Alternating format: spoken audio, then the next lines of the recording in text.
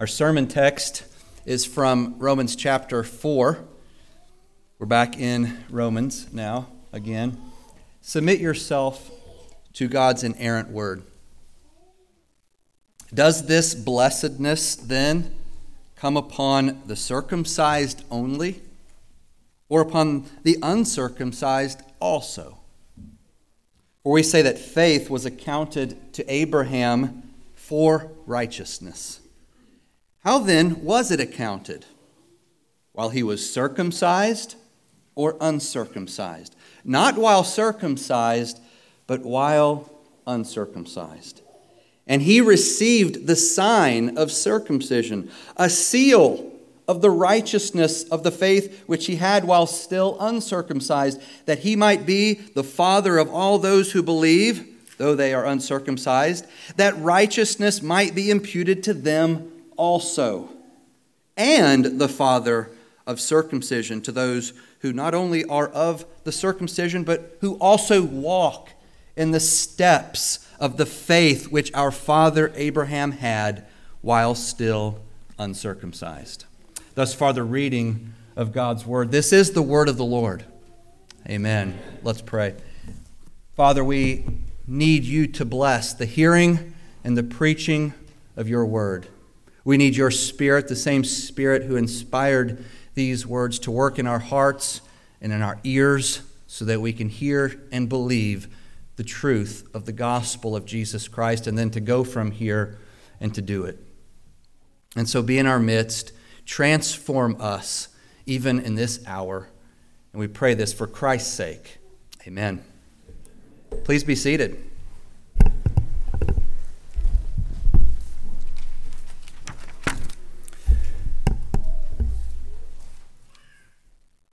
If you didn't get a handout, it might be helpful to have one. There still should be some in the back. We're back in our Romans series and a fitting passage for Reformation Day. There's an old adage that says the pen is mightier than the sword. The pen is mightier than the sword means words are more effective than violence. A person might wield his weapon in a battle and change the lives of those immediately around him. But that same person might wield his words to rally an entire nation to war. Or he might use his words to calm fears and make peace and avert war altogether. Words have the power to change statuses, to persuade minds, to shape circumstances, to alter outcomes, and to create new realities.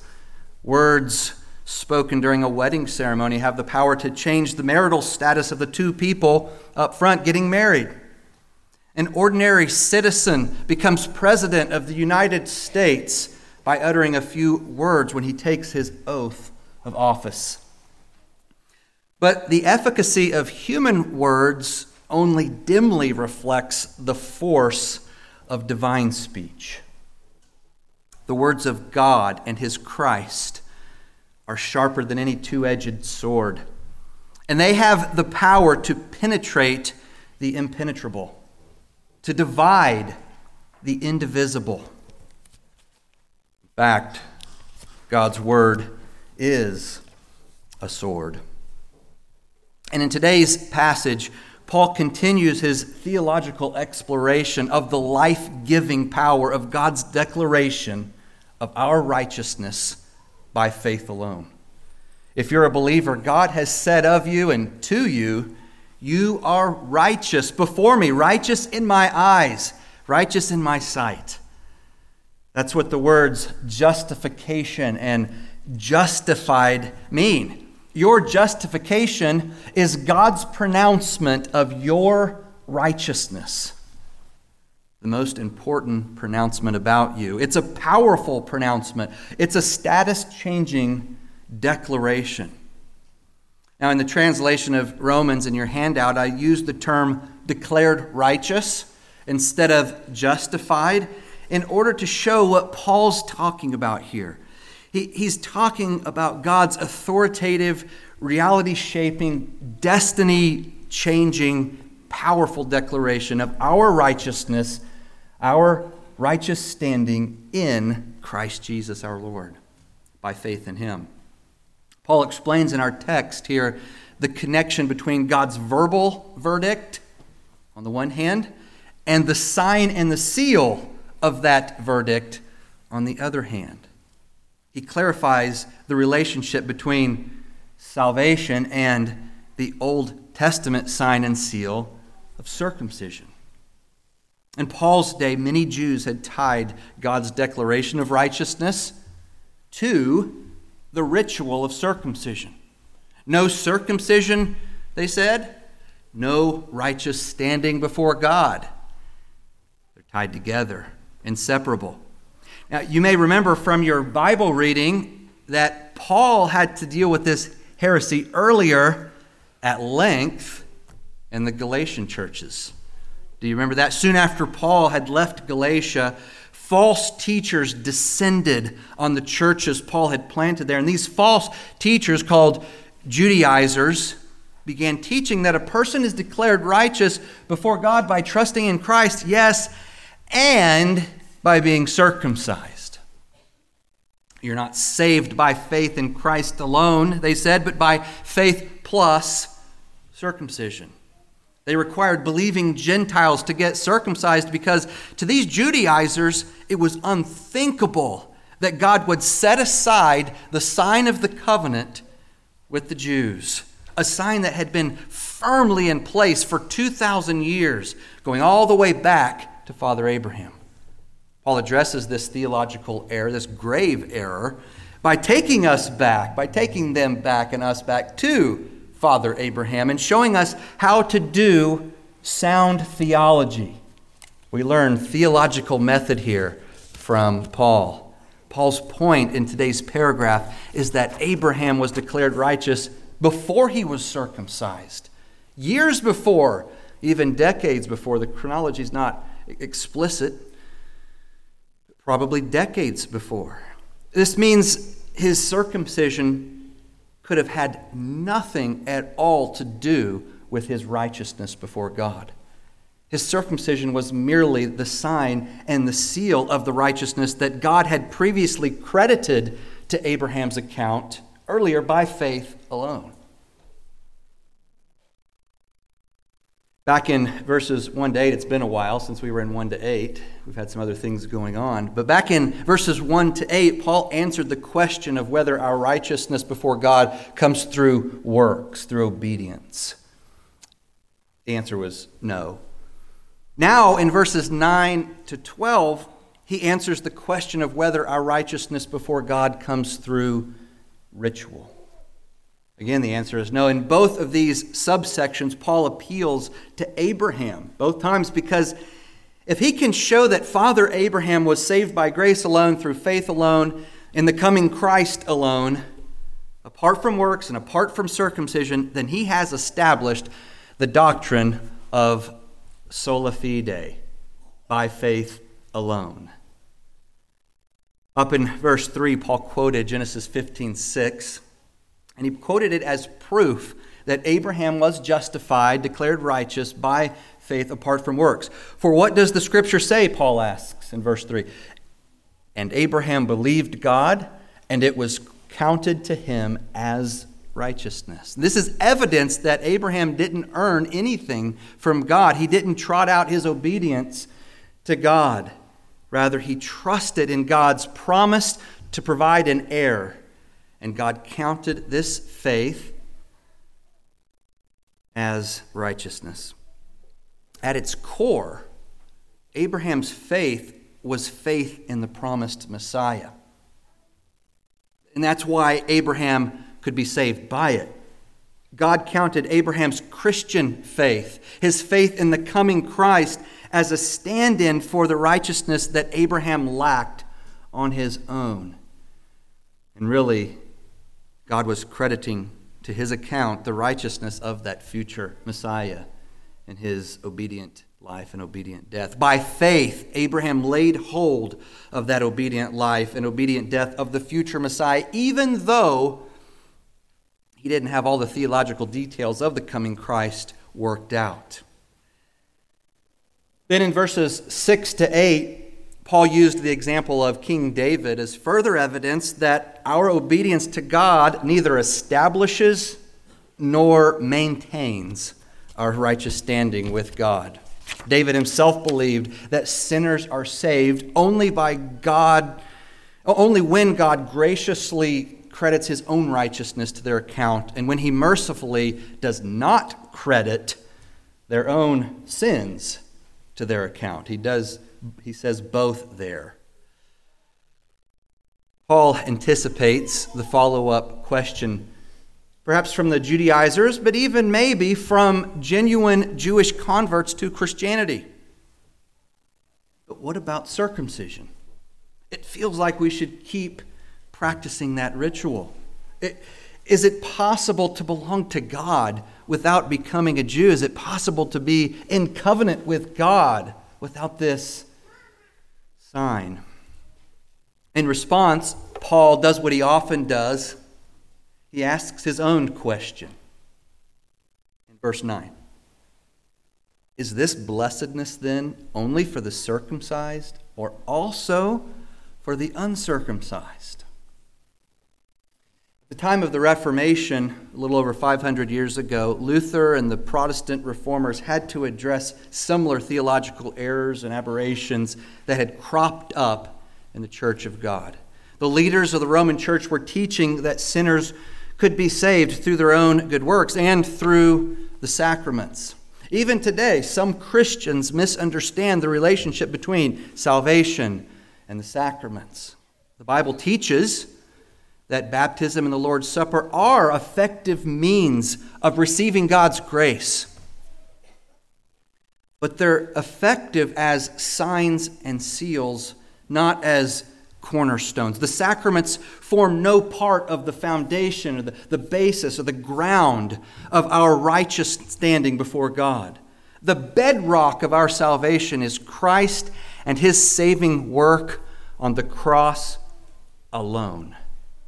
No ritual, not even one instituted by God, contains within itself the power to save, the power to deliver.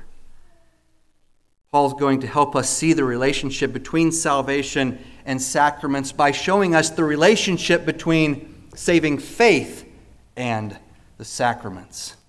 Now, by sacrament, sacrament's not in the Bible, but by sacrament, I mean all of those ceremonies in the Old Testament and in the New Testament instituted by God that are meant to communicate and confirm God's saving promises to his people. So circumcision and Passover were sacraments, just as baptism and the Lord's Supper are sacraments in that way. So what is the connection between faith and the sacraments? Paul says that faith comes first, sacraments come second. There's a priority. Look at the second half of verse 9. And I'll be reading from the handout translation. For we say that faith was counted to Abraham for righteousness. He again here quotes from Genesis 15:6. Verse 10, how then was it counted? How's this work? While he was circumcised or uncircumcised? And then he answers, not while circumcised, but while uncircumcised. Abraham's faith was counted as righteousness before Abraham received the sacrament, the sign and seal of circumcision. Faith came first, the sacrament came second. This means that salvation precedes the sacraments theologically. We might ask then why God waited so long to have Abraham circumcised. If it's the sign and seal, why not join them temporally in Abraham's life? What was the purpose? We might ask it this way. What was the purpose of this time gap between Abraham's justification and circumcision? Well, Paul answers the question in the second half of verse 11. Skipping some of it for now, the first part of verse 11. We're going to come back to it. But see the answer in the second part of verse 11. The purpose, Paul says, was to make him, Abraham, the father of all who believe but are not circumcised, so that righteousness might be counted to them also. So this chronological gap was intentional. God ordained it so that Abraham might clearly be the father of all who believe without circumcision. In other words, Abraham was a justified Gentile long before he became a Jew, a justified Jew. And this means that he was the father of believing Gentiles before he was the father of believing Jews. That great Gentile Abraham. This might lead some to wonder then if circumcision was even necessary. And Paul seems to be maybe indirectly addressing that. If Abraham could be declared righteous without circumcision for decades, then was there really any benefit in getting circumcised?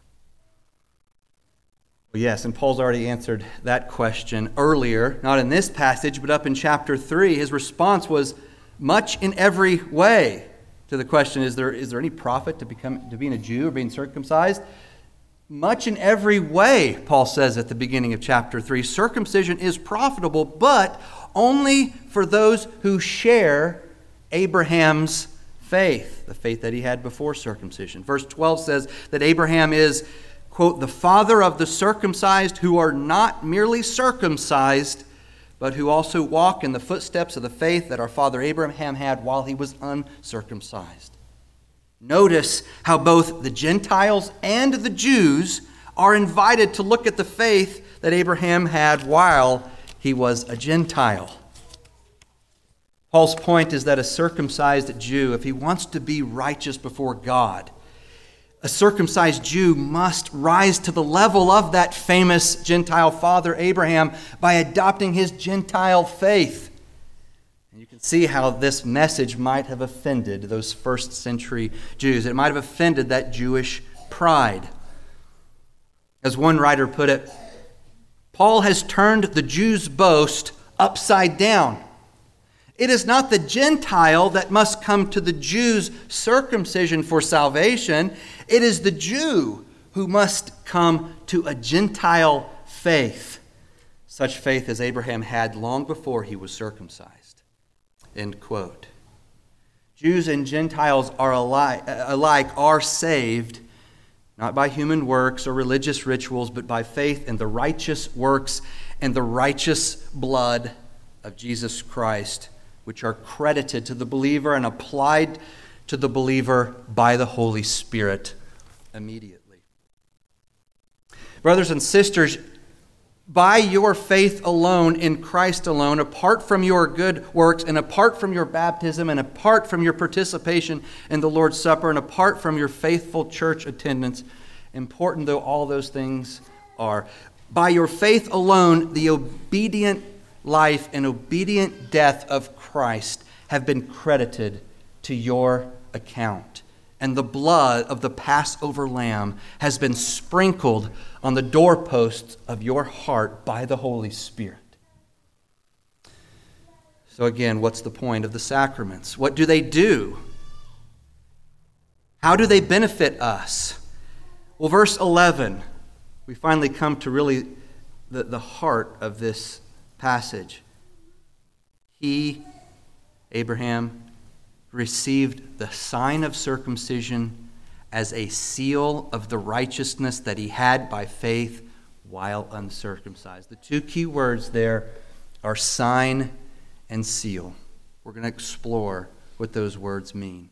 Circumcision signified and sealed, I'm using the verb of those two nouns, they signified and sealed to Abraham the righteousness of Christ, which God had counted to him years earlier. Circumcision communicated and confirmed to Abraham the gospel promises of God going all the way back to Genesis 3:15, which is where the first gospel promise appears in Scripture.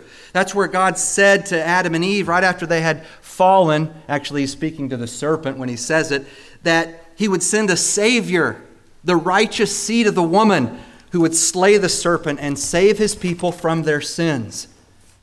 And so the sacraments communicate that promise, remind us of that promise, confirm that promise to those who believe it. The new covenant sign and seal that most resembles circumcision is baptism. In the Old Covenant, circumcision pointed to the need for a circumcised heart. The Deuteronomy and Jeremiah make it clear that outward circumcision was not the end. That's not the goal. It was a circumcised heart that God was after. And outward circumcision was a symbol of that, a pointer to that, a sign and seal of that. Of course, not every outwardly circumcised Jew possessed a circumcised heart, but that was the goal. The spiritual benefits offered in circumcision by God, the spiritual benefits offered in circumcision could only be received by the person whose heart God had circumcised. In the New Covenant, baptism also points to the need for a circumcised heart. Paul makes this extremely explicit at the end of Romans 2. The need for a new heart is the same as it was in the Old Covenant. But in the New Covenant, we have a better entrance ceremony, one that females as well as males can participate in. Again, though, of course, not every baptized Christian possesses a new heart, a circumcised heart, but that's the goal. The spiritual benefits offered in baptism can only be received by the person whose heart God has circumcised. It works the same in both covenants. I want to show you where Paul teaches this even more overtly. Flip in your Bibles to the book of Colossians. It's 6 books over from Romans. In Colossians 2, Paul makes the connection between circumcision and baptism explicit.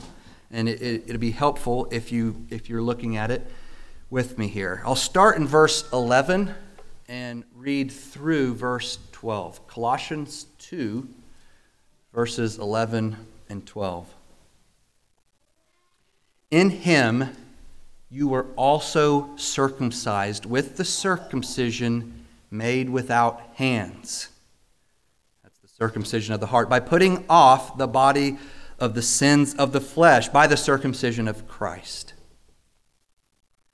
Buried with him in baptism, in which you also were raised with him through faith in the working of God, who raised him from the dead.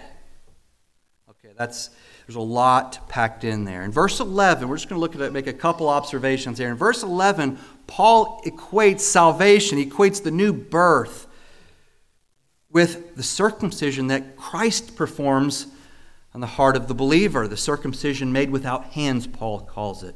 And the source of that is the circumcision of Christ, which there's debates on what does that refer to the cross, his death on the cross, or just does it refer to the work of Christ in the human heart? It really, for our purposes, it doesn't matter, because the point is that Christ, through the work of the cross, is circumcising the believer with a circumcision made without hands. Ultimately, we get to a heart circumcision here in verse 11, performed by Christ. Verse 12 then mentions baptism as the ritual that corresponds to heart circumcision. The promises of God, you see, attached to baptism are received by those, and only by those, whose hearts Christ has circumcised. Another way of saying this is that only those with saving faith can receive the promises contained in the gift of baptism. Baptism is a gift. It's a present that must be opened. Faith alone can open the gift of baptism and benefit from what's inside. Notice how Paul prioritizes faith in verse 12.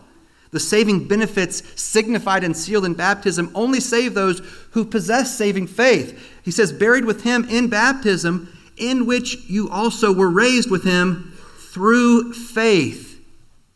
Faith must be present. Without faith, baptism by itself can do nothing for anyone. With faith, baptism becomes a means of grace to you. Baptism signifies and seals. It communicates and confirms saving benefits to those who receive them with saving faith. So since Paul uses this language of sign and seal, let's think for a moment about just these two terms and how they work more generally. What are signs and seals and how do they function? When a man and a woman come together in the covenant of marriage, they make promises and they pledge themselves to one another. Each one vows his or her love and loyalty to the other. Right? Words are spoken. Along with the vows, though, what do they give each other? Rings, right? Tokens, symbols, signs, seals, which signify and seal the spoken promises. The rings confirm what was verbalized in the vows. Now, this is not a perfect analogy, so just understand that going into it, but it is a good analogy. In the same way, the sacraments, Christian baptism and the Lord's Supper, signify and seal the spoken promises of God in His Word. Baptism and communion are the new covenant signs and seals because God has attached His gospel vows to these two ceremonies. These two rituals communicate, confirm, and assure salvation to everyone who lays hold of the gospel promises attached to these two ceremonies. So let's try to bring it down even more to where the rubber really meets the road.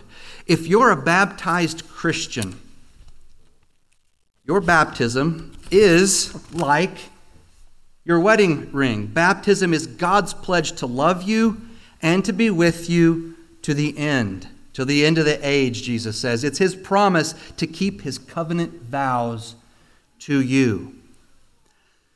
Now, if you've been in my home when we've sung Jesus Loves Me, you know that we sing it a little differently. It's mostly the same, but we just changed a couple of words. We say, Jesus loves me, this I know, for the Bible tells me so. Little ones to Him belong. They are weak, but He is strong. Yes, Jesus loves me. Yes, Jesus loves me. Yes, Jesus loves me. My baptism tells me so.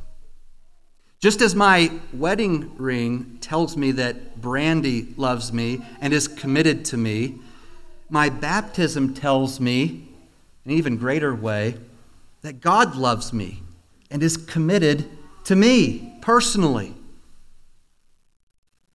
Yes, the Bible is where God makes His promises. That's why we didn't change the first part of the verse, for the Bible tells me so. That's true. But my baptism is where He pledges Himself specifically and personally to me. It's where all His promises are packaged and presented to me as a gift with my name on it. My baptism has my name and God's name on it. Your baptism has your name and God's name on it. Every baptism is a unique sign and seal of God's love for a particular individual. So when you begin to doubt whether you belong to Jesus, allow your baptism to reassure you of God's love for you in Christ. This is how Martin Luther, the man of the Reformation, made use of his baptism. Luther often wrestled with discouragement and doubt. He questioned at times whether the Reformation was even a good thing. At times he questioned his faith and the sufficiency of Christ's work. He was under attack, no doubt because he was at the forefront of the Protestant Reformation in Germany. In response to these dark nights of the soul, Luther would say to himself, and sometimes he would even write it in chalk on the table, Baptizatus sum. I am baptized. This was Luther's mantra. Baptizatus sum. I am baptized. Whether he is happy or sad, overwhelmed or carefree, whether God seemed close to him or far off, as he often felt to the psalmist, Luther habitually reminded himself that he had received the sign and seal of God's righteousness. I am baptized. God has made promises to me. God has pledged himself to me. God has sent his Son to die for me. Christ has suffered and bled for me. My particular sins, and all of them, have been nailed to the cross. My baptism tells me so. That's only half of it, isn't it? Baptism also obligates the person baptized. In the traditional wedding liturgy, when the man and the woman exchange rings, not only does the one giving the ring make vows, but the one receiving the ring also responds with a pledge of loyalty.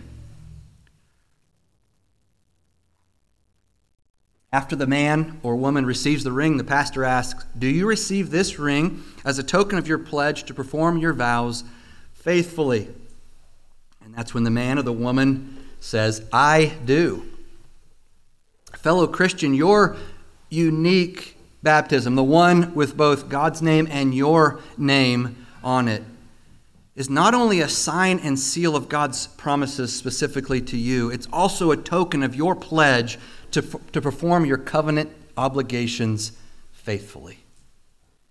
When you recall your baptism, remember that God has become your loving Father, and now you must be his faithful Son. God has pledged himself to you in his Son. Now you must commit yourself to God in his Son. The sacraments not only signify and seal spiritual benefits, they also warn of spiritual dangers. 1 Corinthians 11, Paul says that some were dying because they were despising the church of God during the Lord's Supper, failing to discern the body. Paul said in Romans 2 that if a Jew did not keep covenant with God, his circumcision would become uncircumcision. That's how Paul puts it. And he would come under the judgment of the law. When the sacraments are not embraced with faith, they become vehicles of judgment rather than signs and seals of salvation. Jacob and Esau both received the covenant sign of circumcision. Yet only Jacob embraced the covenant and put his faith in Christ, while Esau despised the covenant and sold his birthright for a bowl of stew. For you know that afterward, when he desired to inherit the blessing, he was rejected, for he found no chance to repent, though he sought it with tears. Hebrews 12:17. The story of Jacob and Esau is a cautionary tale of two covenant children. Let it be a warning to us as well as to our children. Just because you've passed through the waters of baptism and you eat the bread and the wine does not mean you are automatically saved. Like Abraham, you must exercise living, active, obedient faith in Christ and his righteousness. You must keep covenant with your God. You must receive the new covenant signs and seals as tokens of your pledge to perform your vows faithfully. Apart from your obedient faith, your baptism will become unbaptism, to use Paul's way of talking. Paul says in verse 12 that Abraham is the father of those who walk in the footsteps of Abraham's faith.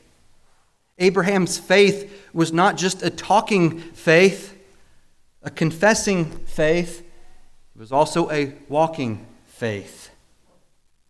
True faith, saving faith, walks and breathes and loves and repents and obeys. It's living and active because it's animated by the Spirit of God. The first century Jews needed to understand the relationship between circumcision and salvation. Circumcision was powerless to make one righteous in God's law court. Only faith in the perfect righteousness of Christ can assure and secure God's powerful, status-changing declaration that a person is righteous in his sight. As a sign and seal, however, circumcision was beneficial. It authenticated God's covenant promises. And the same is true of the new covenant sign and seal of baptism and the sign and seal of the Lord's Supper. They are powerless in themselves to make you right with God, but as signs and seals, they are beneficial. They confirm what God has declared about you in Christ.